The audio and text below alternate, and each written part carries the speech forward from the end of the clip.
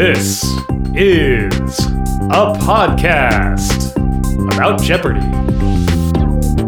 Hello and welcome to Potent Potables, your weekly Jeopardy podcast where two former competitors bring you recaps and analysis of the week's episodes, a deep dive into a topic inspired by one of those episodes, and a quiz. I'm Emily. And I'm Kyle, and this is the week of May 16th, 2022. And how are you, Emily, this fine week? It has been quite a week, Kyle. We are still dealing with the pediatric Splinter saga that I think I've mentioned a couple of times. And on top of that, we've got some local politics happening in my town. I'm in a town where the town votes on the school budget, which Kyle reminded me is not actually every town. Nope. And the town voted against the school budget, which is not generally done. That's unusual and not great. So things are kind of tense around here. Yeah, but I'm okay. You know. How about you? I'm doing fine. I had a series of long nights at the school this week, and that's okay. Graduation is Tuesday, so I'm almost there. Yay! Yeah, but other than that, things are fine. I'm just worn out. Mm-hmm. As of really most everyone nowadays. Yeah, most people are. We're all there. Yeah. But we had a week of Jeopardy! We sure did. We're going to talk about it right now, starting with Monday, May 16th, when we have the contestants Divya Badri, a software developer from Coal Valley, Illinois, Nick D., a photographer from Los Angeles, California, and Ryan Long, a rideshare driver from Philadelphia, Pennsylvania, whose one-day cash winnings are $18,800.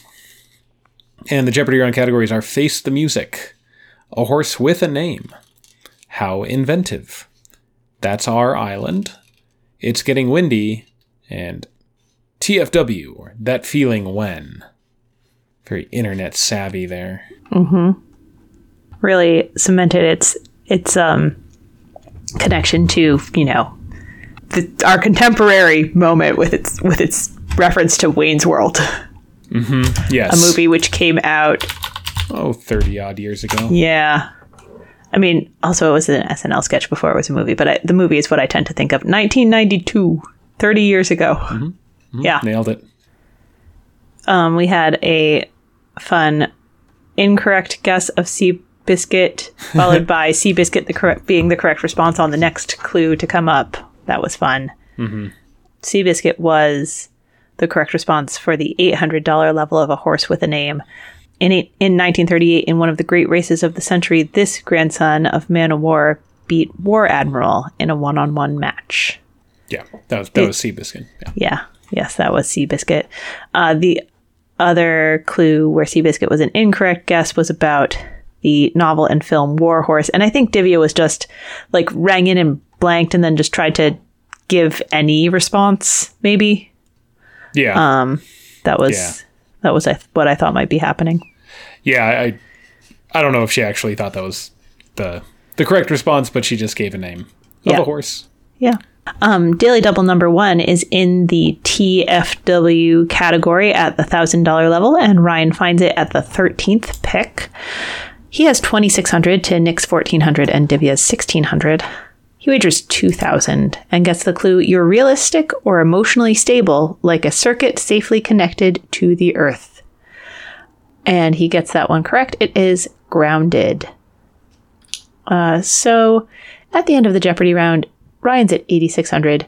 Nick is at $4,000. Divya's at $400. And we have the double Jeopardy categories, Swedish history, That Book Plagues Me, Skeleton Crew, Close to the Vest, all the responses are just before or after vest in the dictionary. Let's Gamble, and I've got a big bank roll, but it's roll like R-O-L-E. Mm-hmm. Yeah. All movies that have to deal with banks or Yeah, really just banks. Only a couple Yeah. were bank heists. Mm-hmm. There was in the Let's Gamble, there was a triples number at the $1,200 level. The clue was these two green numbers in roulette give the house an edge. And that's 0 and 00. And I realized that they are two separate places Right. that the ball can land. I have a hard time classifying them as two different numbers. Because mathematically both of them are 0. Yeah, I'm with you. And in my mind, like even when I was thinking about it, I was like, well, there are the zeros. Is there another, like, what else is green? I don't know what else is green. So I don't know that I would have gotten there, but Yeah. that it was just weird to me. I mean, I see how it could be argued that they are two different numbers. Mm-hmm. But I wish maybe they would have worded it a little bit differently. Maybe something referring to the spaces on the roulette wheel, or I don't know what you call the spaces, right? Like marked with these two, I don't know, something like that. Sure. That's why they're the Jeopardy writers. Right. Yeah, that's fair.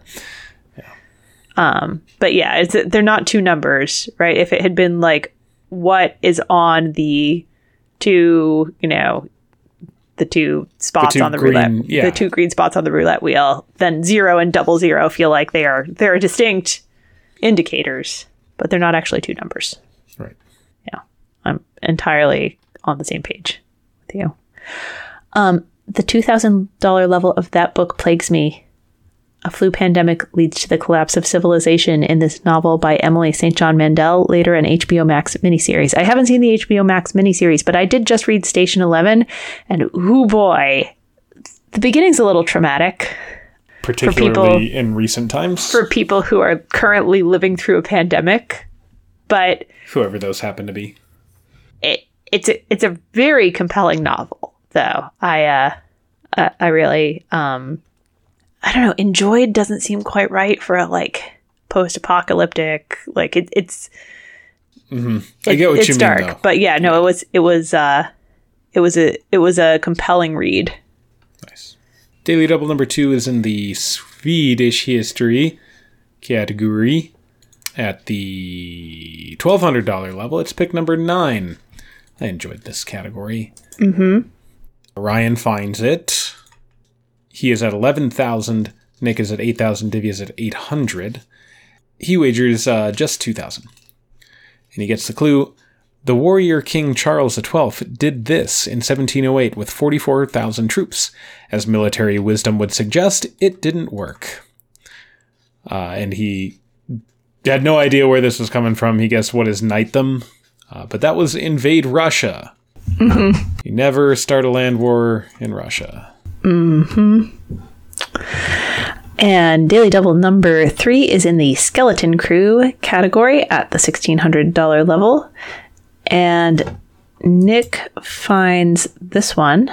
She's at 10,800 to Ryan's 13,800 and Divya's 2,400. She wagers 3,000 and gets the clue. This bone fits into the acetabulum, the cup-shaped cavity of the hip. She tries, what is the pelvic bone, but they are looking for the femur. And she immediately says, oh yeah. Mm-hmm. Sort of gets what they were asking for, but a tad too late. So at the end of the Double Jeopardy round, Ryan is in the lead at 16,200. Nick is up there at 14,600, and Divya is at 4,000. And we get the final Jeopardy category, the National Park Service. And the clue, the USA's smallest national park is a 91-acre site on the Mississippi River, home to this 630-foot landmark. Divya was not able to offer a guess, and she wagered 700. Nick got it correct with what is the St. Louis Arch, or the Gateway Arch, and wagered $65.99, going up to $21,199. And Ryan also got it correct with what is the St. Louis Arch, betting 8,000, which is not a covered bet, but enough to stay above Divya's double up if he got it wrong. Huh. Yeah. Which is really interesting because Nick got it right, but also bet to stay above Divya's double up. Huh. Yeah. So Ryan, it worked well, right? To make the bet that wasn't a cover bet because of where Divya was, and Nick bet that way rather than just going for it, which is interesting. That's an interesting strategy. Yeah, it worked. Huh. It did. It worked for him this time. Although that is one of those, like, you know, future contestants take note kind of moments, right? Like, Ryan did not make a cover bet. Keep that in mind. Yep. Yeah, so it makes it more likely that you're going to possibly be able to go all in, which normally is not the right move from second place. You're going to assume that first place is making a cover bet. But if they might not be, you know, maybe you should go all in.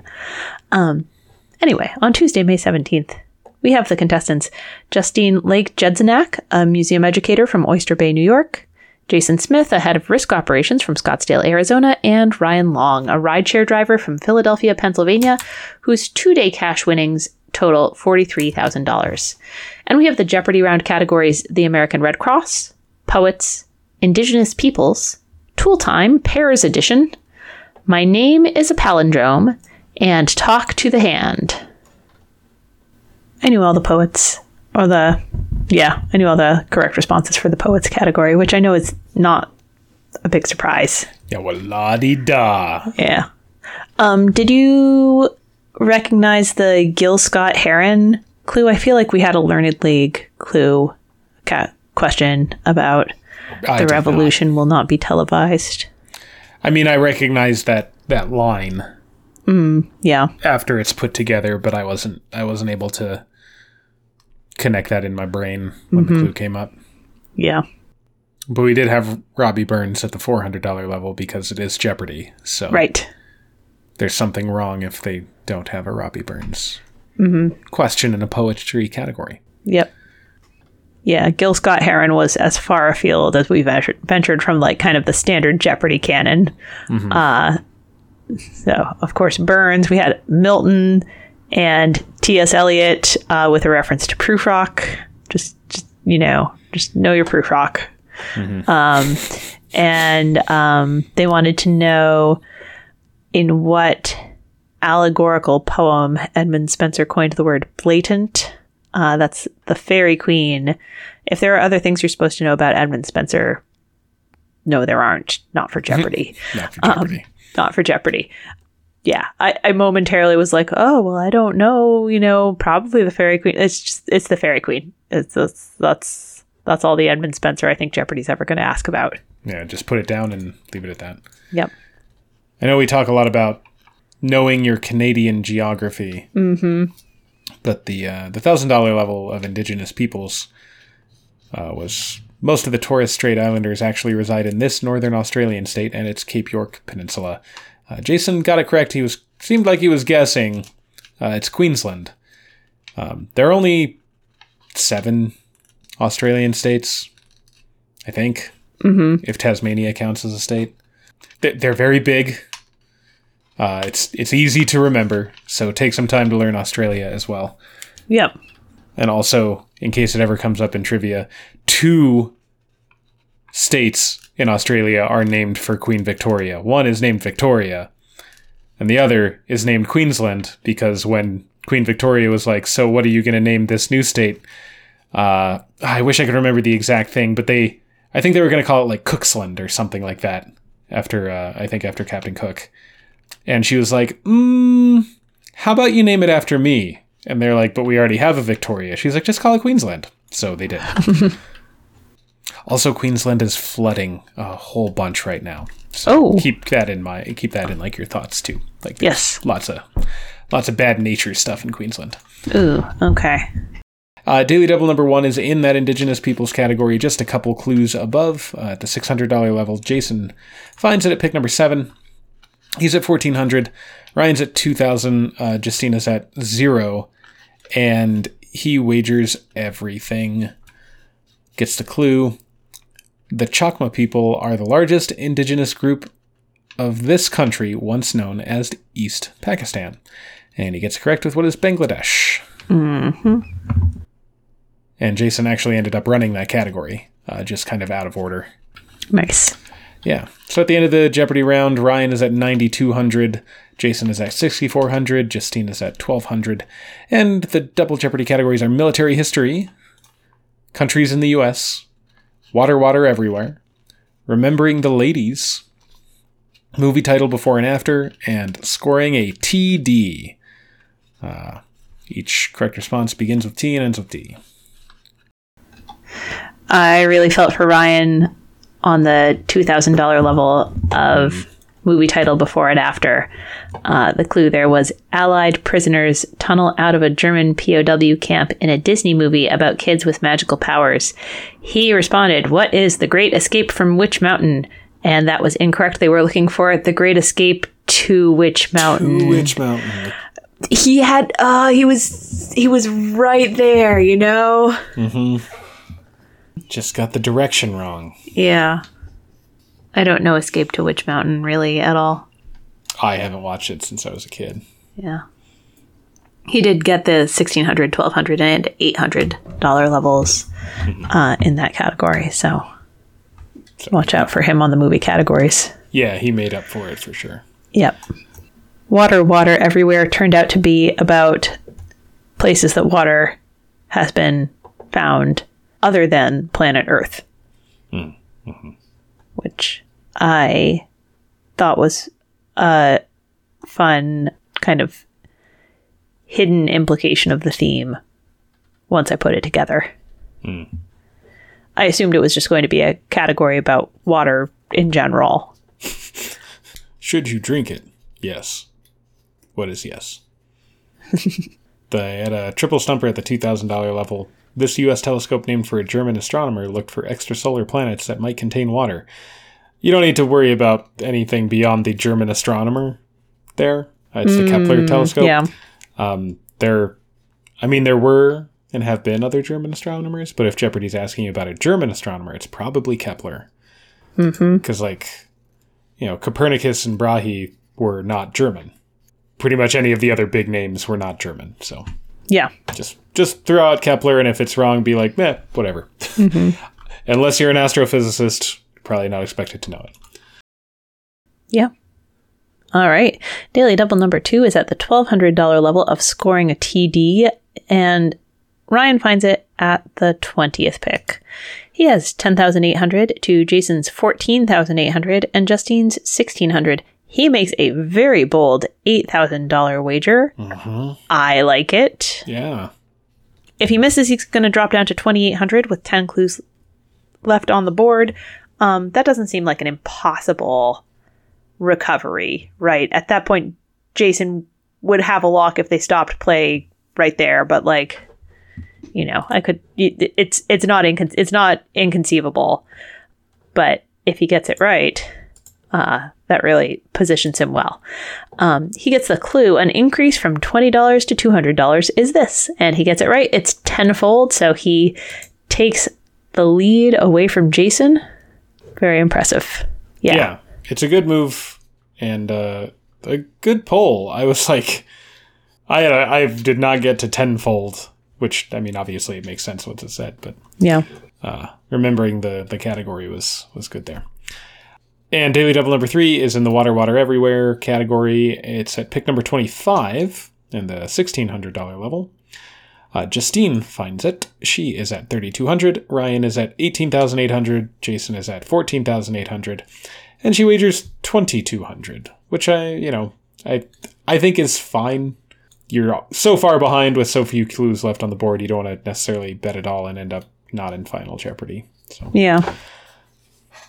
She gets clue, this dwarf planet is about 25% water, which could be handy for the goddess of crops it's named for. And she gets it correct with what is Ceres. So at the end of the Double Jeopardy round, Ryan is in the lead with 20,000. Jason's at 16,000. Justine's at 6,200. We have the final Jeopardy category, literature. And the clue, a contemporary review of a novel by this man said he commands attention as a kind of literary James Dean. Justine tried Who is Salinger? She's wagered 2201. I'm not sure exactly what she's going for with that wager. But she looks like she's so far behind, but Ryan at least is going to have to make a pretty big bet to cover. And so, like, Justine, even though she's trailing by almost 10,000, is not entirely out of contention depending on how Jason decides to play it. But Salinger's not correct. That drops her down to 3,999. Jason tried Who is Updike? He's wagered 3,500. Updike is not correct, so that drops him down to 12,500. And Ryan figured it out. Who is Kerouac? Jack Kerouac. That's who they were looking for. I didn't know for sure, but I had a sense that Kerouac had that James Dean energy. Yeah, well, I was also trying to think of the time period, right? Like, late 50s. And obviously Kerouac came to mind because I associate James Dean with, like, driving. Yeah. You know? And I was like, well, On the Road is all about that. Yep. That makes sense. Yeah, so Ryan's wagered 7,000. That brings him up to 27,000 and gives him his third win. Which, again, is not a cover bet. Yeah, that's right. He is not making cover bets here. But it is enough to stay above Justine's double up. Mm-hmm. So that might be his strategy going through this week. Yeah, he's going to have to change it if the people in second place start noticing what he's up to. And getting it right, yeah. Yeah. So on Wednesday, we have the contestants Audrey Kamsen, a pediatric hospitalist from Los Angeles, California. Adriana Ramirez, a writer from Pittsburgh, Pennsylvania, and Ryan Long, a rideshare driver from Philadelphia, Pennsylvania. Ooh, a lot of animosity there.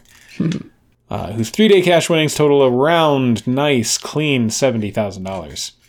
And we have the Jeopardy round categories: Historic Americans, Beastly Book Characters, Museums for Foodies, Planes, Trains, and Automobiles, Setting the Broadway Stage, and Spotify, with IFY in quotation marks.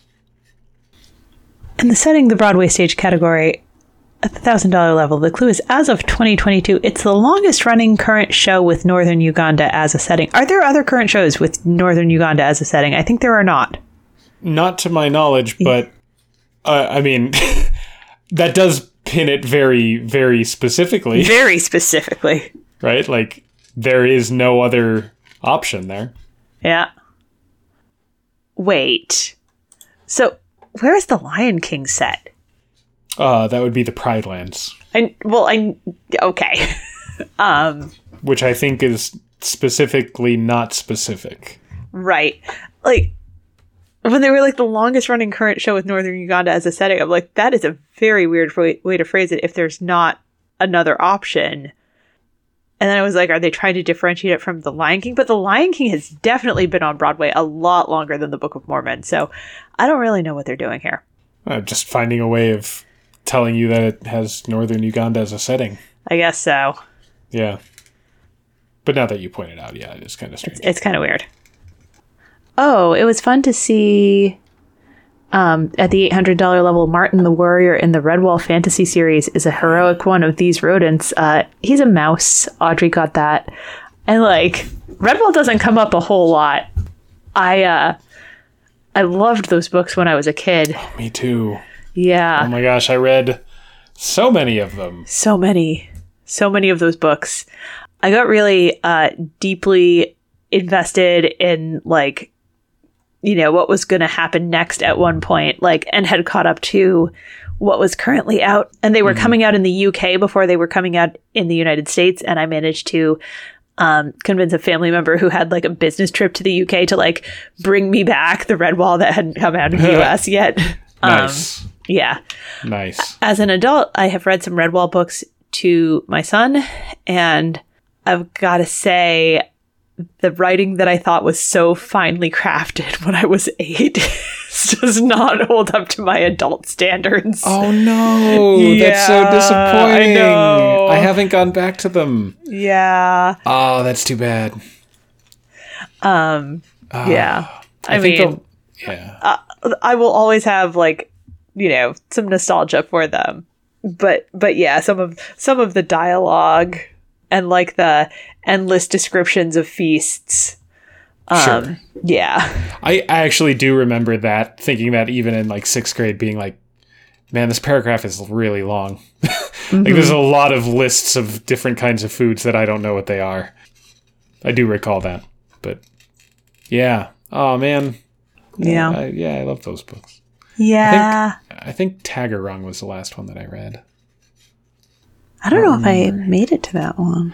It was like brand new when I think I was in middle school.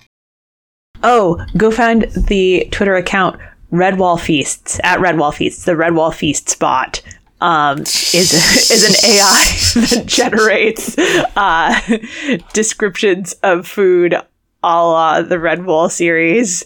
Let's see. Most recently, barley scones warm and fresh from the oven, spread with beechnut paste and washed down with tansy wine. And 8 hours ago, it tweeted, there was steaming hot leek and celery soup with oat bread, followed by celery and leek turnovers. This was followed by a hefty 4-season plum cake topped with custard. Hot herbal tea was served along with gooseberry cordial. It is. I mean, I guess my objection to the Redwall books as an adult is that like an AI could generate most of the descriptive writing. Sure. Yeah. That makes sense. That's really funny.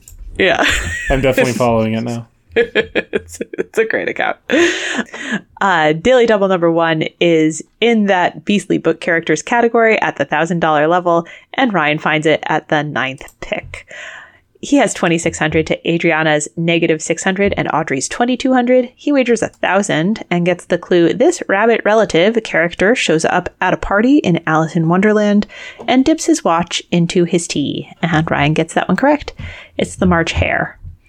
Alice in Wonderland really has a disproportionate number of rabbit-type characters, right? Like, how many characters are there in Alice in Wonderland? And we have a white rabbit and a March Hare. But anyway. I mean, you're not wrong, but also there's a lot more that's weird about Alice in Wonderland than the fact that there are 2 rabbits. You're not wrong.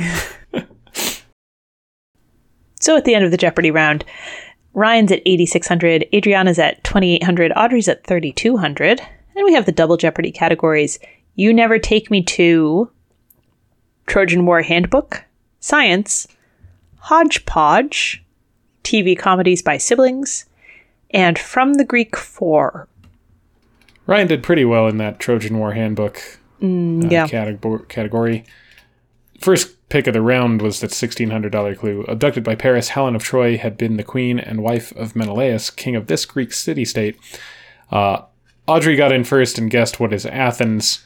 Adriana got in next and guessed what is Thebes. And then Ryan picked it up with what is Sparta. So Helen was from Sparta. Menelaus is from Sparta. And then the $2,000 clue was a triple stumper. This leader of the Greek forces foolishly angered Artemis by boasting of his hunting skills. Ryan guessed who was Achilles, but Achilles was notably not the leader and also, like, reluctant to fight. He just wanted to, like, hang out on the beach with Patroclus. Like, that was really all he wanted to do, and he was annoyed that people wanted him to fight. But that's Agamemnon. And a good friend of mine in college insisted that if he ever had a son, he was going to name him Agamemnon.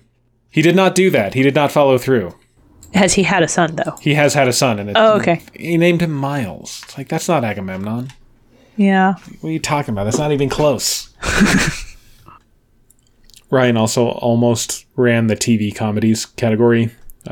Audrey got in at the $2,000 level with Sister Sister. But he got all the rest of them. So he definitely knows his movies and TV. Yeah. For sure. Keep an eye out on. Sister Sister at the $2,000 level and Family Guy at the $400 level were the only 2 that I knew. I always think it's kind of funny when I only know the very top and very bottom of a category. Right. Daily Double number 2 is in that Trojan War category. It's at the $800 level. Ryan finds it at pick number 15. This is later than his guess of Achilles instead of Agamemnon. He's at 15,400, Adriana is at 1,600, and Audrey is at 5,600. He wagers 8,000, another big bet, which I like. Gets a clue. A prophecy said that Troy could not be taken without this warrior, so the Greeks tracked him down and brought him to the battle. And this time, he gets it right with who is Achilles. And Daily Double number 3 is in the You Never Take Me To category at the $800 level, and Adriana finds it at the 24th pick. She has 800 to Ryan's 26,600 and Audrey's 7,600. She wagers 1,000. Up to 2,000 is allowed here. How much is left on the board at this point? Most of the Greek category. 400. Yeah, so there's like less than 5K left on the board. Ryan's luck is going to be pretty much unbeatable at this point. So how much she wagers is not super important here, but she could have gone up to 2,000. She gets the clue. Champaign, Illinois. You never take me to Champaign, Illinois, only to this seat of Champaign County. And she tries what is Decatur, but they are looking for Urbana. So that drops her into the negative. Yep. And it ultimately wouldn't have mattered if she'd gone farther into the red because she wasn't able to get in on the buzzer. So at the end of the round, Ryan is in a lock position at 26,600. Audrey's at 7,200 and Adriana is still at negative 200. So she does not play Final Jeopardy, where the category is Oscar-winning songs. And the clue, Johnny Mercer's lyrics to this 1961 Oscar-winning song once began, I'm Holly. And Audrey got it correct with what is Moon River, referring to Holly Golightly from Breakfast at Tiffany's. And she wagered 5,000. Sure. I mean, she can wager anything she wants. Ryan got it incorrect. He wrote, what is Haimon? And he made a big bet of 10,000. So he drops down, but is still the winner. Mm-hmm. And on Thursday, we have the contestants Julianne Crommett, a diversity and inclusion strategist from Atlanta, Georgia, Bradford Pearson, a journalist and author from Philadelphia, Pennsylvania, and Ryan Long, a rideshare driver from Philadelphia, Pennsylvania, whose 4-day cash winnings total 86,600. Julianne and I have not been in touch for, I think, like over a decade now, but knew each other in college. I think we're still Facebook friends. We have the Jeopardy round categories Lit Bits, Asian Museums, Containers, The Drugs of Humanity, It's a Word, It's a Name, Blooper Man.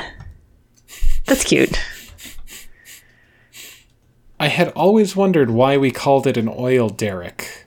At the $1,000 level of It's a Word, It's a Name, a 17th century British hangman lent his name first to a gallows and then to this oil well structure used to hoist pipes.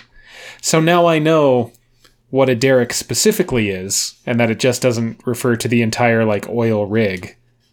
Mm-hmm. And where it comes from. That was a nice thing to learn. Yeah, and that was new to me as well. It was nice seeing Julianne kind of get the pronunciation right before being ruled incorrect on the drugs of humanity at the $600 level. The clue there was, what an adrenaline rush. This 11-letter hormone discovered in the late 1800s treats anaphylactic shock as it stimulates the heart. Bradford tried what is testosterone. And then Julianne rang in to try for the rebound, added a syllable in there, and then corrected herself to epinephrine. And got credit. Yeah, she kind of added an extra P or an extra N or something like that. Yep. So Daily Double number 1 is in the Containers category at the $800 level. Pick number 14, Ryan finds it. He's at 6,600 already. Bradford is at negative 600 and Julianne is at negative 1,000. So he's got a really good lead. He wagers 2,000. Gets the clue. 2 containers are in the name of this furniture store founded by Gordon and Carol Segal in 1962. And he gets it correct with what is crate and barrel. Mm-hmm. My mind was thinking crate and barrel, but saying Cracker Barrel. That's different. That's very different. That's not it at all. So at the end of the Jeopardy round, Ryan is at 10,600, Bradford is up to 2,600, and Julianne is at 200. And we have the double Jeopardy categories, the vice president who said ... Let's take a world tour, physics, welcome to Britain, TV personalities, and starts with A or ends with Z. The A or Z category was fun, and I got them correct, but that either or gimmick can throw you off. Yeah, it was a little tricky because it's hard to start with the category if it has either one as an option. Mm-hmm.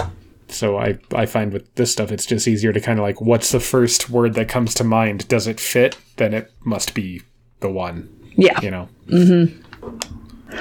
There are wallabies on the loose in Britain, and they are considered pests. Did you know this? Did people know this? I didn't. I had no idea. I guessed wallaby as kangaroo relative. Yeah. Yeah. That is funny. Like, that's just funny to picture. And then Mayim said something like, yes, they're adorable. It's like, but the clue just said they're pests. Like, they might be cute, but that probably also means that they're like getting into trash cans and getting into street fights with, cats and stuff. Mm-hmm. Yeah. And the squirrels that find their way into my walls and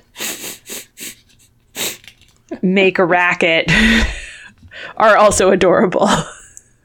That's fair. But, yeah. And have you seen possums? They're so cute. Possums are not cute. Who even are you? Possums are so adorable. I think I have a picture of a possum facing off with my dog. I think the possum was bigger than my dog.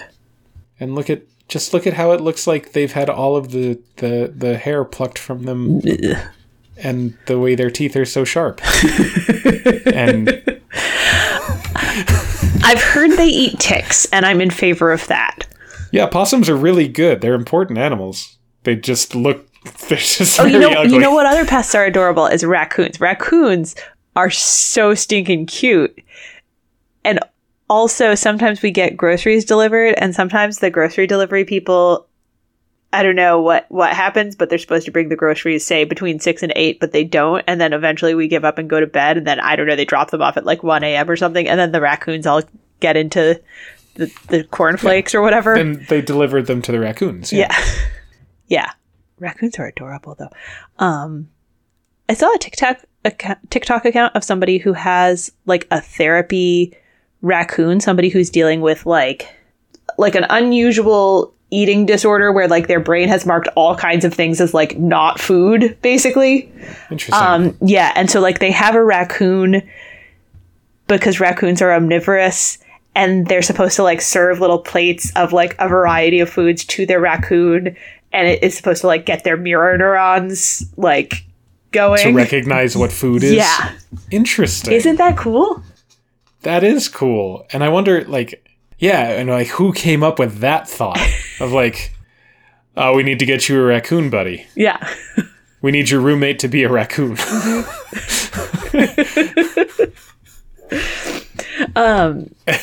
We've wandered so far from wallabies. I should probably take us to the Daily Double. That's fine. Daily Double number 2 is in the Vice President Who Said category at the $1,200 level, and Julianne finds it at the 14th pick. She has 1,400 to Ryan's 14,200 and Bradford's 5,000. She says she has always wanted to say, let's make it a true Daily Double. I would go for the full 2,000 here. Right. Yeah. I know we all want to say it.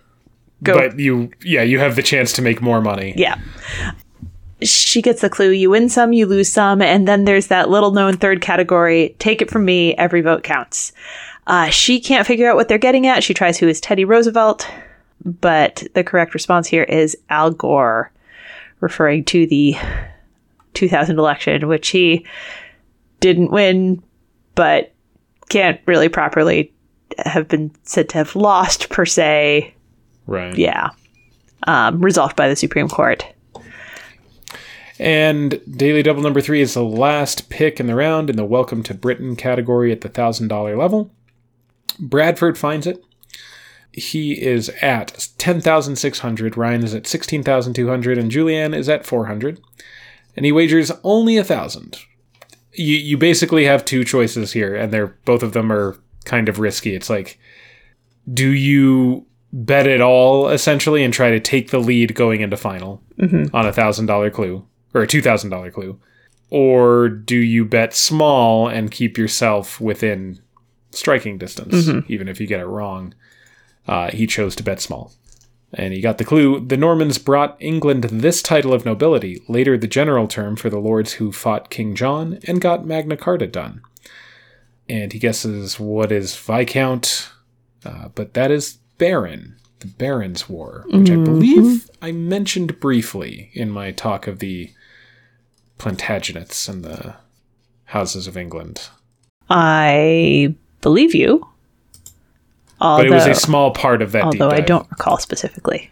Yeah. Yeah. I'm talking about King John. Yeah. I think I did, but I might not have. But Bradford stays within reach of Ryan. So at the end of the Double Jeopardy round, Ryan's at 16,200, Bradford's at 9,600, Julianne's at 400, and we have the final Jeopardy category, the Ancient World. And the clue, new research suggests a device now called the Archimedes screw helped maintain this one of the 7 wonders of the world. Julianne tried what is the Leaning Tower of Pisa. Not one of the 7 wonders, but she's wagered 0, so it does not matter. She stays at 400. Bradford tried what is the Colossus of Rhodes. That's not correct. Although it is one of the 7 wonders. He wagered 9,600. That is everything. And it drops him to 0. 9,600 is a fine wager in this circumstance because we're we're in Ryan's 5th game. Yeah. And we know that he doesn't make cover bets. Yeah. Yeah. And Bradford pretty much has to get it right. We're expecting to win. So you might as well maximize your winnings. If you get it wrong, you're not going to beat Ryan, most likely. Unless he has made a catastrophic wagering error. Ryan got it right with what are the Hanging Gardens of Babylon, of course. He's wagered 3,001, which is a cover bet. Finally. There we go. So Ryan makes a cover bet for the first time? I don't know. I think so. Yeah. Yeah.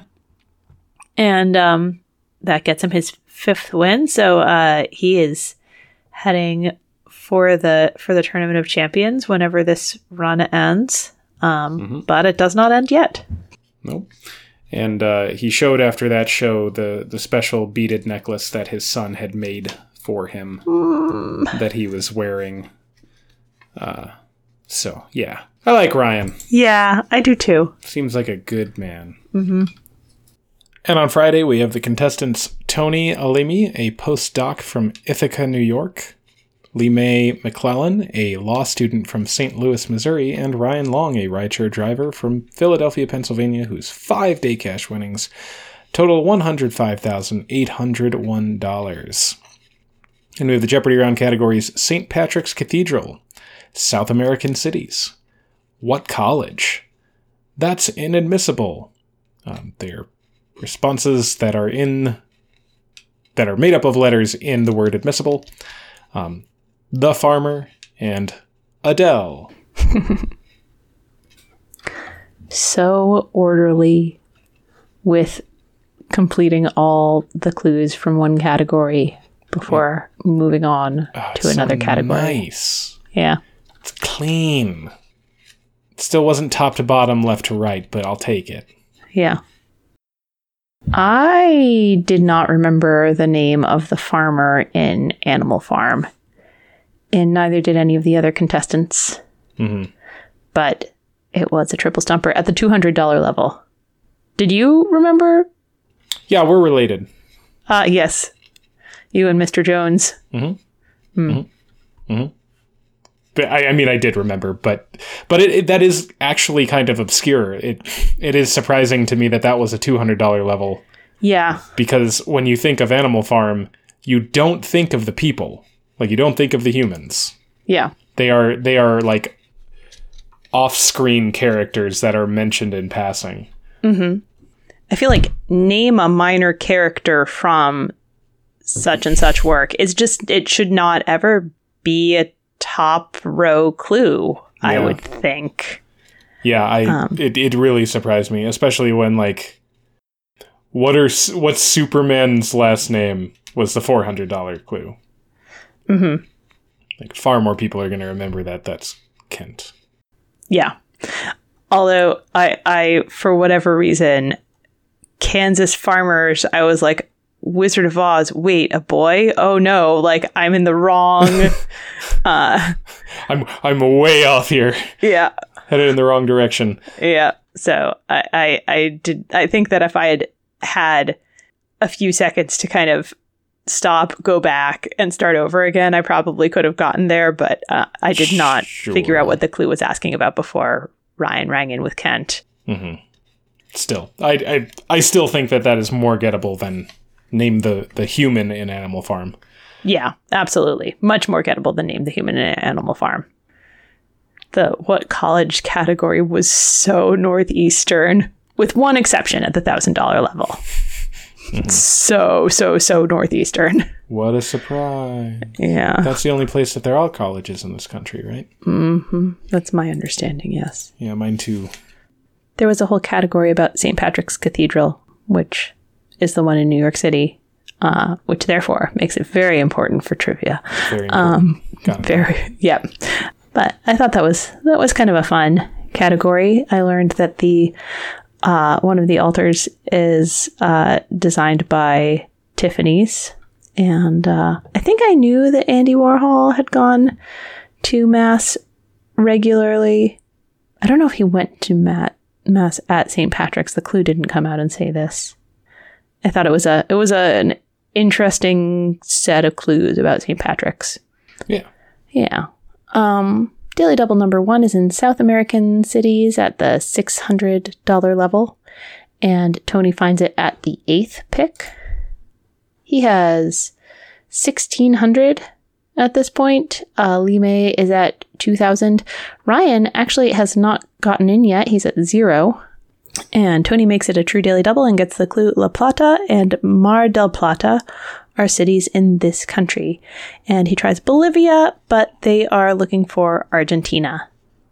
Which you can get either geographically, knowing that the Rio de la Plata is in Argentina, or also knowing that also plata means silver in Spanish, and Argentina comes from the Latin for silver.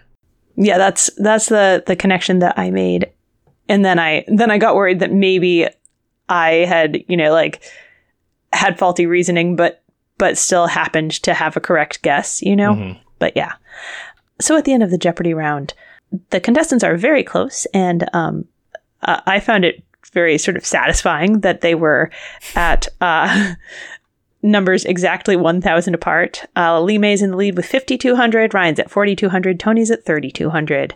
And our double Jeopardy categories are history paintings, their last novel, diseases, some legal A's, A in quotation marks. All of the responses will begin with the letter A. One named Oscar winners, and adjectives. Those are good adjectives. Yeah, I mean, they were smoky good adjectives. is fine, but the other ones. $400 level was from Latin for wild beast. It describes a wild, untamed animal, often an unsocialized outdoor cat, and that is feral. The others were also good. Diluvian. Yeah. Pertaining to floods. Oh, it's a good word. Antediluvian with A-N-T-E, like before, it means like pertaining to the part of the biblical narrative prior to the flood. It's a good one. Mm-hmm. I feel like The frequency with which Lose Yourself and 8 Mile come up in trivia is disproportionate to either the quality or the cultural relevance of the movie. Yes, I don't know. I agree. And also, trivia is very white. Yeah. And when we feel like we want to include some hip-hop, chances are we are going to naturally go to the one white rapper. Uh-huh. And don't get me wrong, Eminem, very good rapper. But yes, I agree. It does seem that comes up an awful lot. It comes up a lot. Way more than it should. Yeah. If we're going to have one hip-hop themed clue out of every 100. We're just going to go back and forth between talking about Eminem and talking about Lin-Manuel Miranda and Hamilton, and that's what we've got. Right. And that Snoop Dogg likes Martha Stewart. Yeah. Listen, we can talk about that all the time, forever. Sure, that's fine. But we need to not count that as a hip-hop question. Yeah, fair. I guess we did have a question about that well-known rapper, 50 Cent, recently. You know what? You're right. That's fair. That's fair. We did include a question about 50 cents. About $50.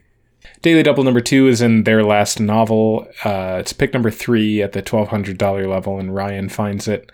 He's at $5,000, Lee May is at $5,200, and Tony's at $3,600, and he wagers $2,000. Gets the clue, The Reivers is the last novel. He died in Mississippi a month after it was published. And Ryan guessed who is Mark Twain, but that's William Faulkner, who you should really associate with Mississippi. Mm-hmm. Daily Double number 3 is in the diseases category at the $2,000 level, and Ryan finds it at the 18th pick. He has $13,400. Lee May is at $8,000. Tony's at $2,400.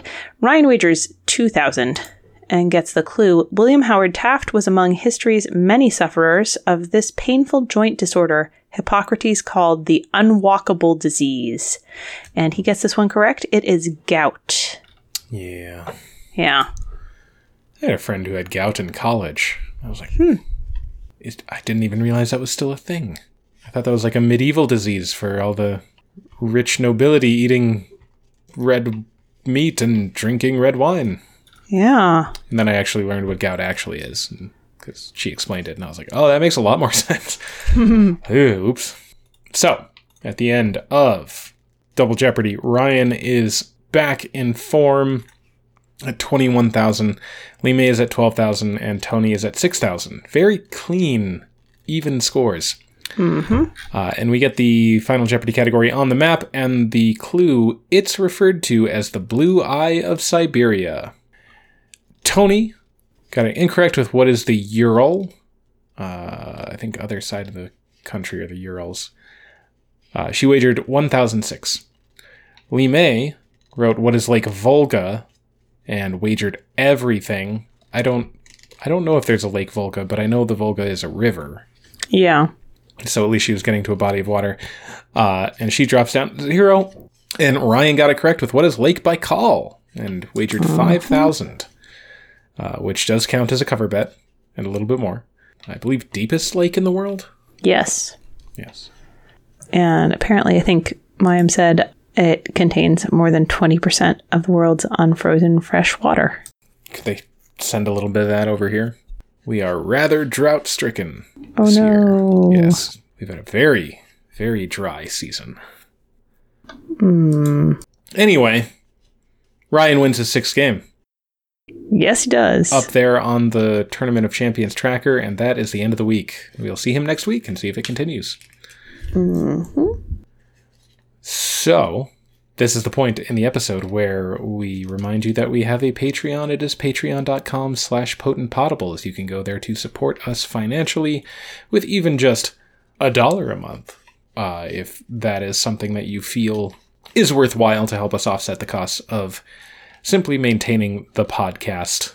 And if we make a little bit extra, then we can use it toward something with the podcast, whether that's getting better equipment for ourselves, or if we get enough people supporting us, we might be able to hire an audio editor. But we are not at that point yet. And if we don't get there, then, that happens. But that's kind of what we're looking toward. We're not just trying to, line our pockets with the vast amount of money we're bringing in. But even if that's not something that you want to spend your money on, we do encourage you to look to any of the many organizations that are doing good work in our communities and in our world.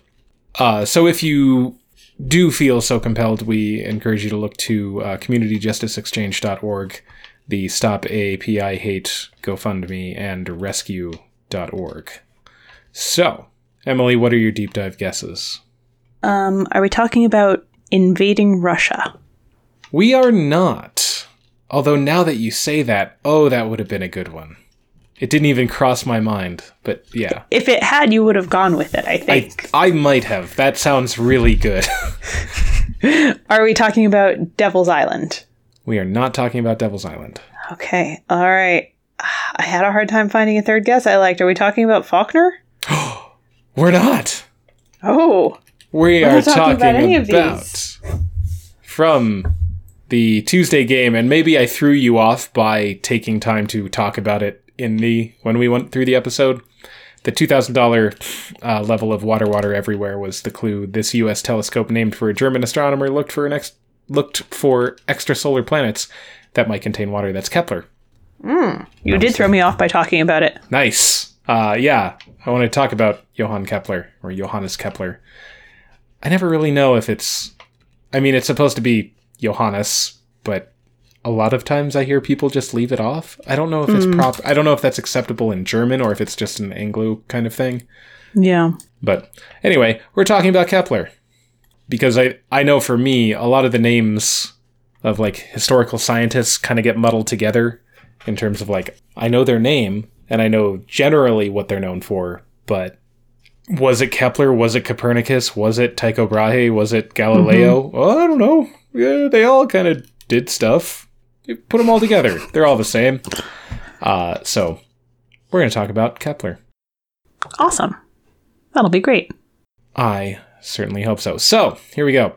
Johannes Kepler was born on the 27th of December, 1571, and died 15th of November, 1630. He was a German astronomer, mathematician, astrologer, natural philosopher, and writer on music.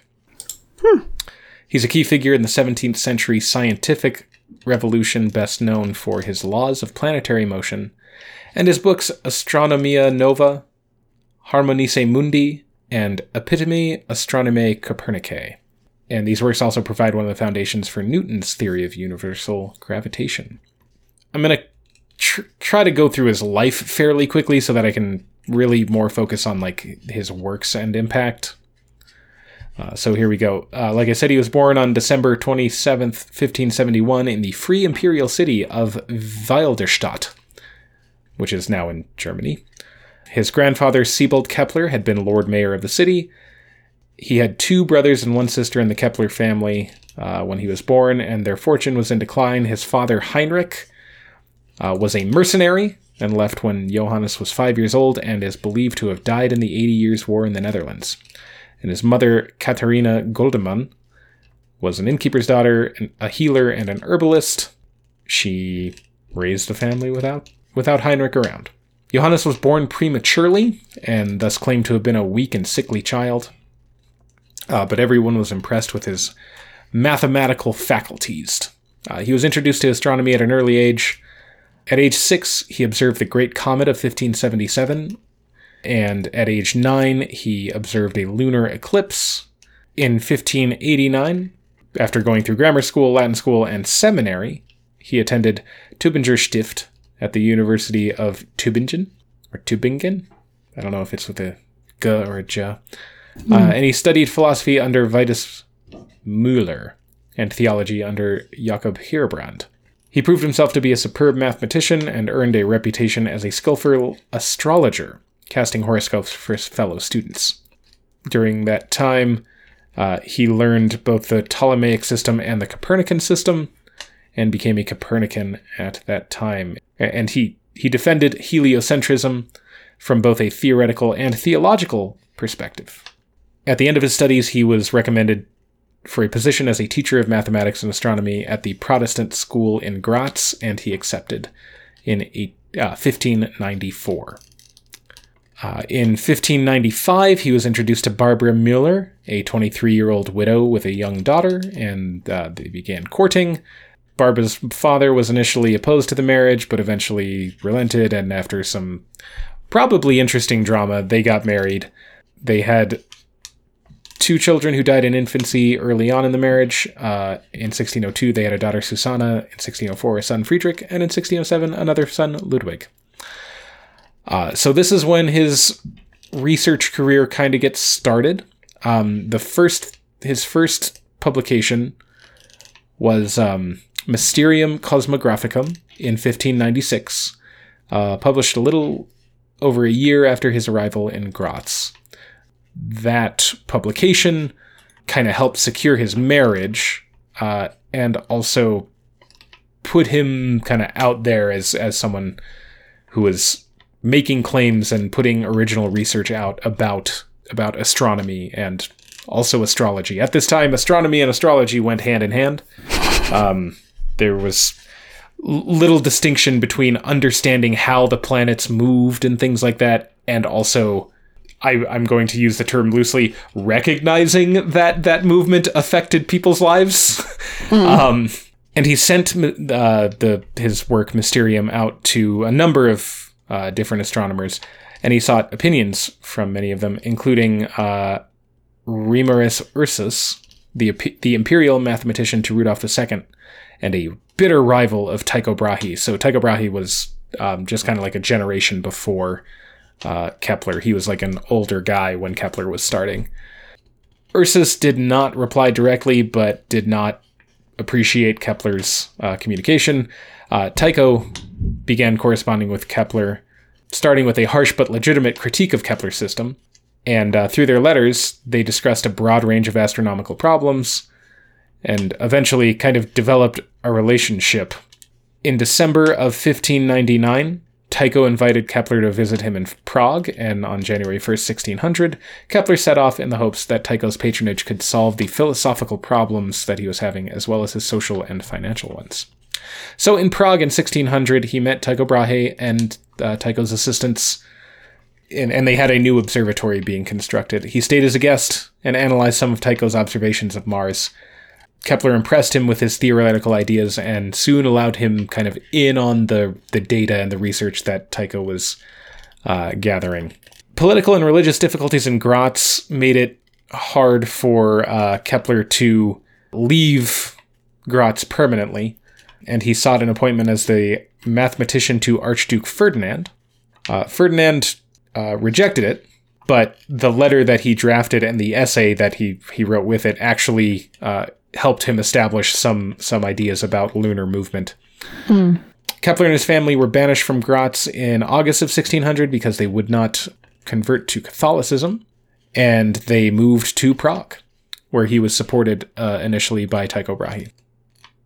In September of 1601, Tycho secured him a commission as a collaborator on the new project he had proposed to the Emperor Rudolf II. These are the Rudolphine Tablets, which is a star catalog and planetary tables, eventually published in 1627, using observational data collected by Tycho Brahe and Johannes Kepler. They were meant to replace the currently used Prutenic tables.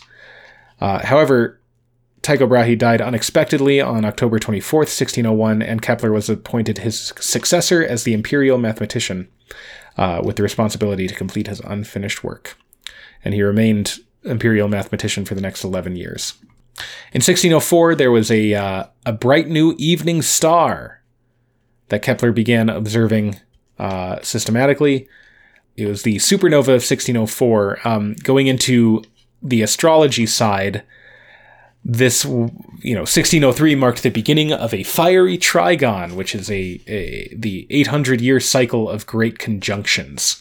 Astrologers associated the previous beginning of the cycle with the rise of Charlemagne, and the one before that with the birth of Christ. And so there was much hubbub about this new supernova and the beginning of this new trigon, and the rise of a new emperor or something like that. who's to say whether that is accurate or not.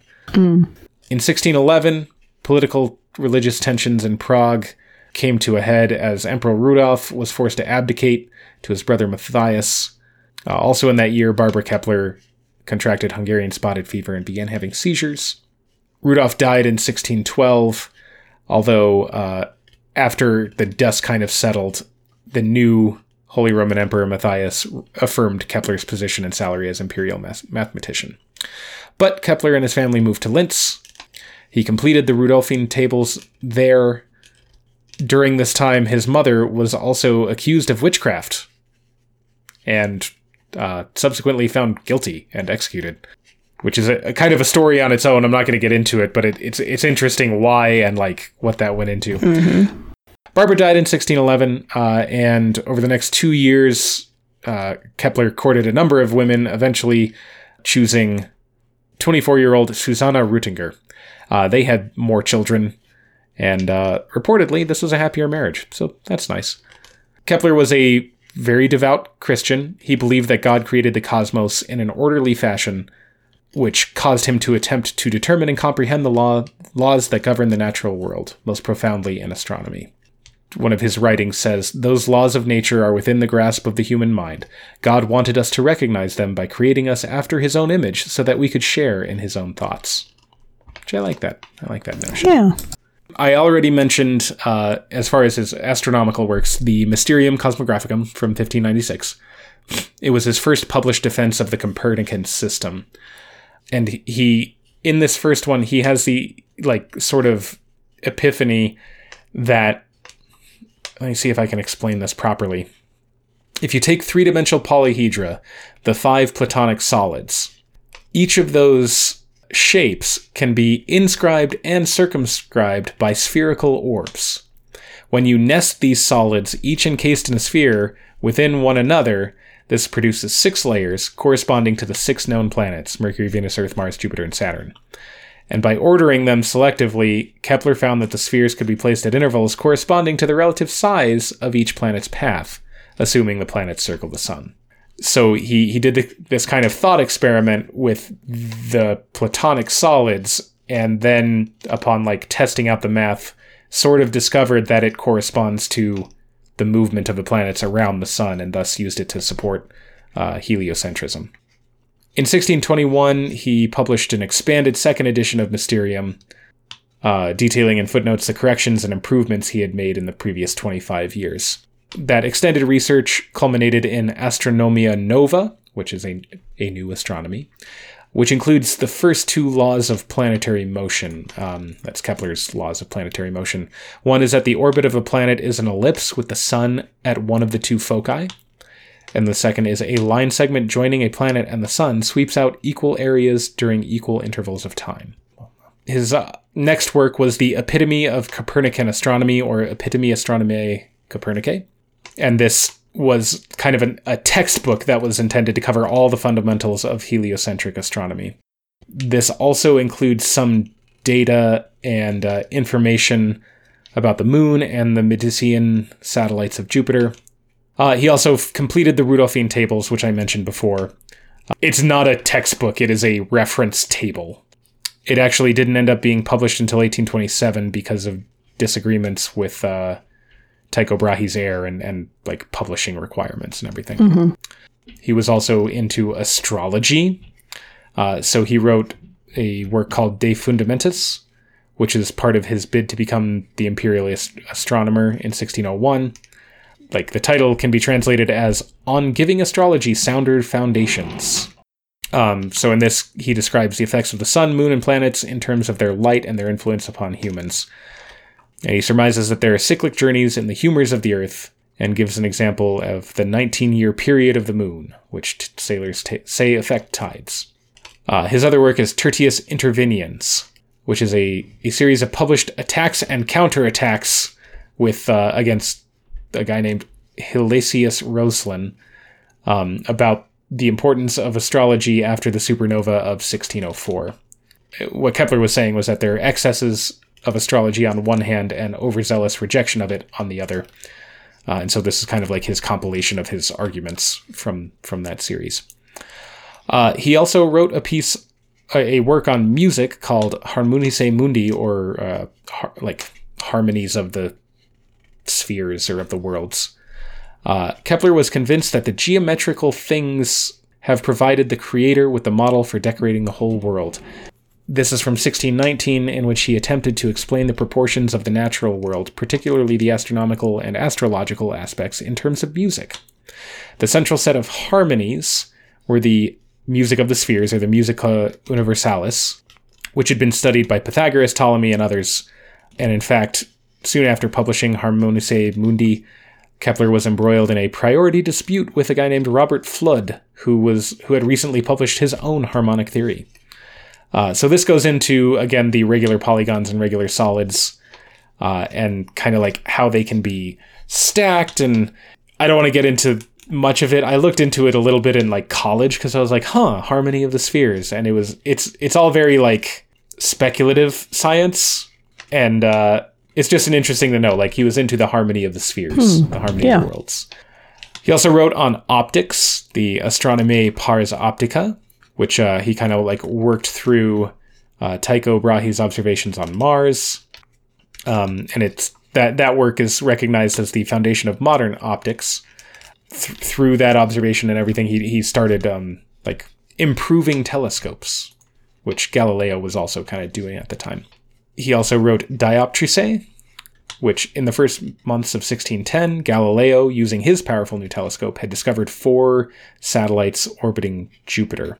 Galileo sought the opinion of Kepler in order to partially in order to bolster the credibility of his observations, and Kepler responded enthusiastically. And he endorsed Galileo's observations and offered a wide range of speculations about the meaning and implications of Galileo's discoveries and telescopic methods.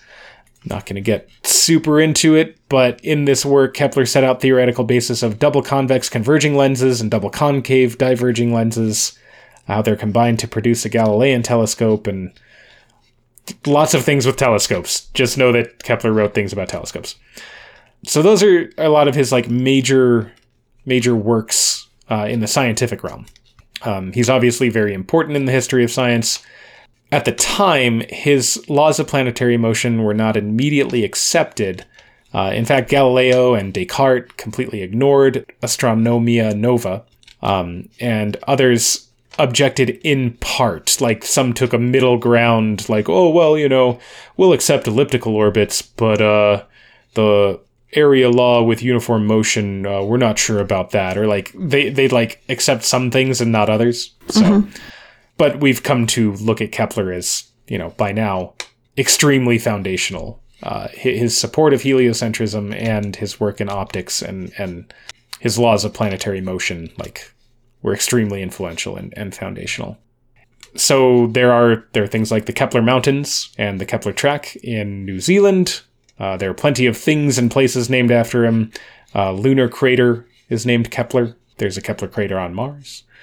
There are things in plenty of science fiction and other works that refer to Kepler. And Kepler is even honored in the Episcopal Church liturgical calendar with a feast day on the 23rd of May, shared with Nicholas Copernicus. Good to know. Yeah. So there we go. That's a little bit about Kepler and the stuff he has done. Nice.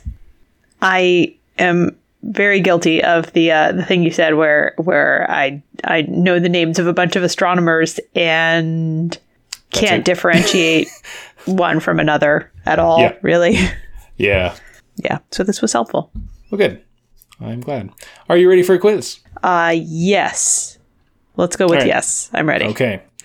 You don't need to know anything about Kepler in order to do this. However, all of these questions are just kind of associated to either Kepler, the name, or something I have talked about. So here we go. Question 1.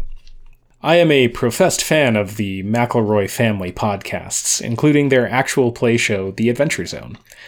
In The Adventure Zone's second season, it was set in the fictional town of Kepler, West Virginia. Kepler is located near the real-life Green Bank telescope in the NRQZ. Wi-Fi and other broadcasts are severely restricted by the U.S. government to allow the telescope and other military equipment to operate without interference. What does NRQZ stand for? I do not know. Let's see. My brain has come up with a guess, and it's a bad guess, but I can't get it to make a different guess. I love that. Wonderful whenever that happens. Okay. I am making the Z be for zone. So the bad guess my brain has come up with is no radio equipment zone. The Q is for the Q in equipment. Q is for equipment. Which, if it turns out that that's what it was, I'm going to kick myself. But I'm trying to force myself off of equipment being the Q word to other Q words. The Q could be for quiet. Quiet seems promising. Quiche. Quincy. Quest. Quest. No. I mean, Quest fits with the Dungeons and Dragons themes of the Adventure Zone, but I think I'm not sure if NRQZ is a real life thing.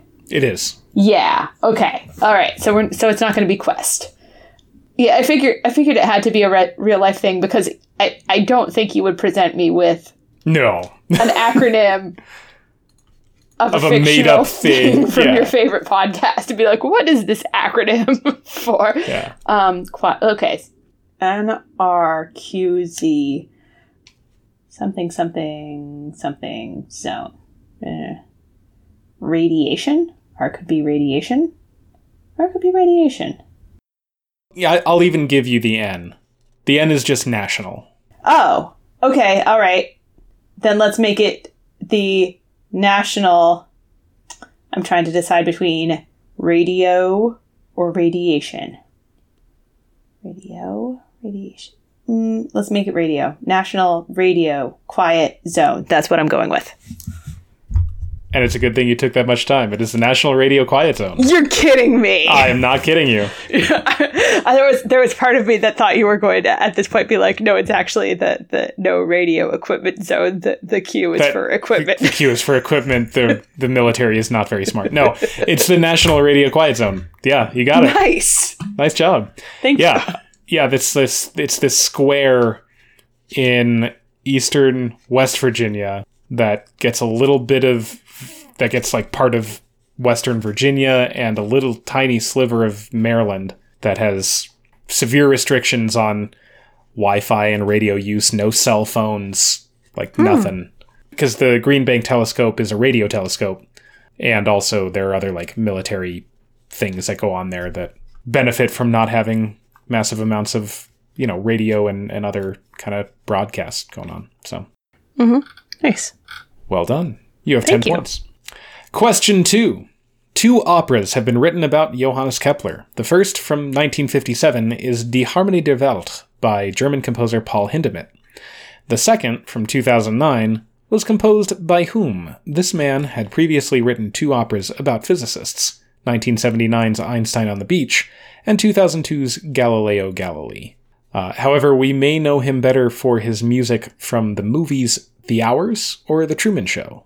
The Hours or The Truman Show. The Hours or The Truman Show. The Hours or The Truman Show. I don't think that I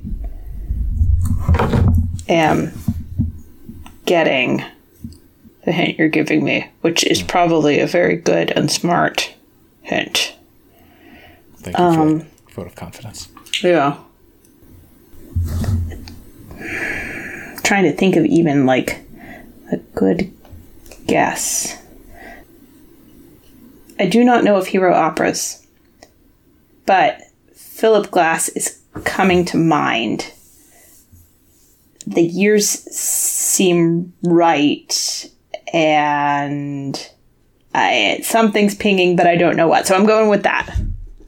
Philip Glass is correct. How? It might have been The Hours or The Truman Show. It might have been The Hours or The Truman Show. That is, yeah. I don't think I would have been able to say with any confidence that I knew Philip Glass wrote for either of those. But hey, somehow your brain had it in there. Yeah, it was in there somewhere. Nicely done. Yes. Yeah. I know Einstein on the Beach. That's also from 1979, so that's long enough ago that it gets into textbooks now for when I was in college. But I didn't know about his more recent operas. Mm-hmm. Yeah. Did you know that Philip Glass is Ira Glass's cousin?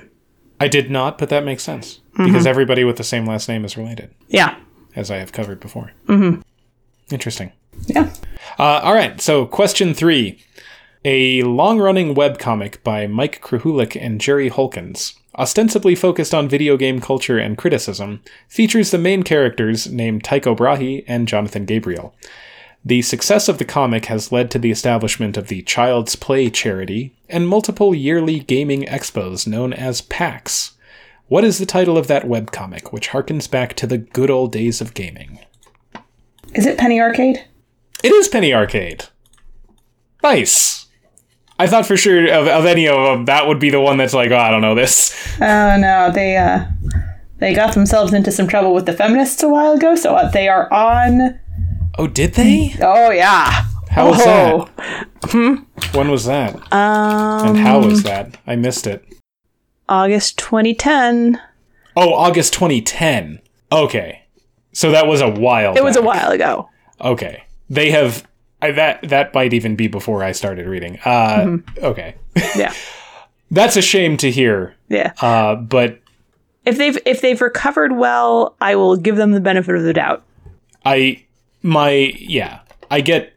Unless it's just performative or they're just faking it, which I don't think they are. They probably took that criticism to heart, whatever it was. Anyway, nice job. Yeah. You are 30 for 30 right now. Yay! All right, question 4. I knew some obscure The Rudolphine tablets were dedicated to Emperor Rudolph II. Rudolph the Red-Nosed Reindeer was not an emperor, but rather a marketing ploy by what now defunct Chicago-based retailer? I don't know. And I can add that it is a 2-word brand name. Darn it. Well, that eliminated the only guess that I had in my brain, which was Woolworths. Let me see if I can come up with a better guess. 2-word. My helpful brain is the Sears Tower. Sears is a retailer. No. I don't think so. Sears is a retailer. Yeah. No, I know it is. I don't think it's defunct, and I don't think it certainly doesn't have a second name that goes with it. I'm not bringing anything to mind. All right. It doesn't fit the clue, but I'm going with my original guess of Woolworths. It is Montgomery Ward. Montgomery Ward. Maybe I've heard of that, but I certainly was not going to bring it to mind. Yeah.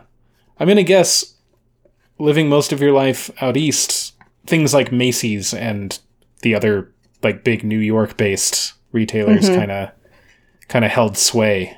Yeah. Whereas out west, Montgomery Ward was able to really flourish. Yeah. But Montgomery Ward in 1939, I believe, created Rudolph the Red-Nosed Reindeer because they used to purchase and then give away coloring books at Christmas time. And then they decided that it would be cheaper to just make their own coloring books, and Rudolph the Red-Nosed Reindeer was part of that, and they hired a guy to make a song about it. Advertised for Montgomery Ward. So that's where Rudolph comes from. Okay, question 5. Pythagoras was considered by Kepler, Copernicus, and other astronomers to be extremely influential on the heliocentric model. Pythagoras was an interesting and probably problematic dude, but I'm not asking about that. The Pythagorean theorem, a squared plus b squared equals c squared, is used for what shape in Euclidean geometry? I presume it's a triangle. I need you to be more specific. Oh! It's it's a right triangle. It is a right triangle. Yeah, C squared is the hypotenuse. Or C, yes. Yeah, with C being the hypotenuse. Indeed, that is accurate. Nice. All right, you are at 40 points. And our final category is... Ooh, how do we call this? Do I want to be clever or do I want to just be straightforward? I'll be cheeky. Okay. I'll call the final category Do Not Go Gentle. I don't really know what you're doing here, but let's go ahead and wager 35. Okay. Final question. The Kepler Space Telescope was officially retired in 2018. To shut it down, it was sent what one-word command? Margaret Wise Brown may have included the telescope in her most famous book if it had been around then. Oh, I see what you did with the category title. Good night. It is good night. I'm reading this article on like the Kepler Space Telescope, and I read that part and I get like emotional. I'm like, oh. Because it started its mission in 2009 and it like did a bunch of stuff, and there are thousands of cataloged like potential exoplanets and, you know, and a various number of habitable zones, and it's observed asteroids and whatever. It's done all this stuff, and then I read like, and in 2018 it was given the good night command and blah blah blah, and I was like, oh, after running out of fuel and it had finished its mission. It's like, oh man. Oh. And it's still up there. It's just hanging out. Yeah. Huh. So, hey, you got 75 points. Yay. Nice job. Thank you. This was a fun deep dive and a great quiz. So thank you. And thank you, listeners, for spending your time with us. Make sure to subscribe wherever you get your podcasts. Leave us a rating or review if you wouldn't mind doing so. If you want to check out our Patreon, it's patreon.com/potentpotables. And if you have friends who watch Jeopardy, let them know about our podcast. You can all find us on Facebook at Potent Potables, on Twitter at PotentPotables1. Our email address is potentpotablescast@gmail.com, and our website is potentpod.com. We'll be back next week with another week of Jeopardy. And until then, may your minds be quick and your buzzers be quicker.